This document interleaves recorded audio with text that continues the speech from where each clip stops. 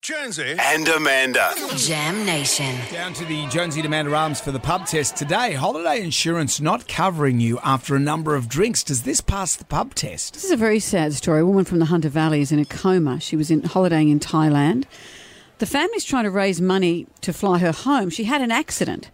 She tripped over and as we said, is now in a coma. The travel insurance company used bar tabs and CCTV footage to determine that she was too drunk and they will not cover her hospital bills.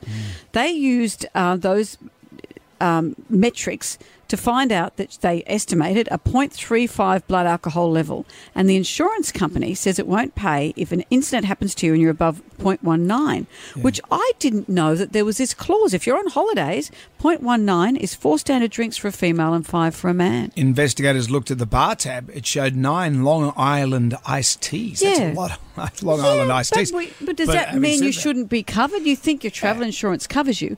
Having said that, maybe you're right, Brendan. Maybe it's personal responsibility. What do you think? Holiday insurance not covering you after a number of drinks. Does it pass the pub test?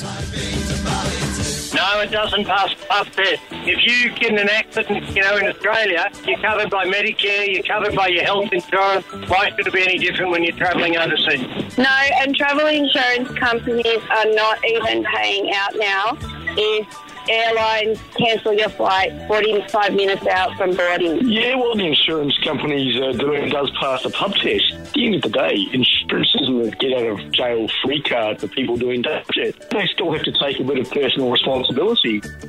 But be warned. I wasn't aware there was that clause. Read the PDS. Thank you for all your calls.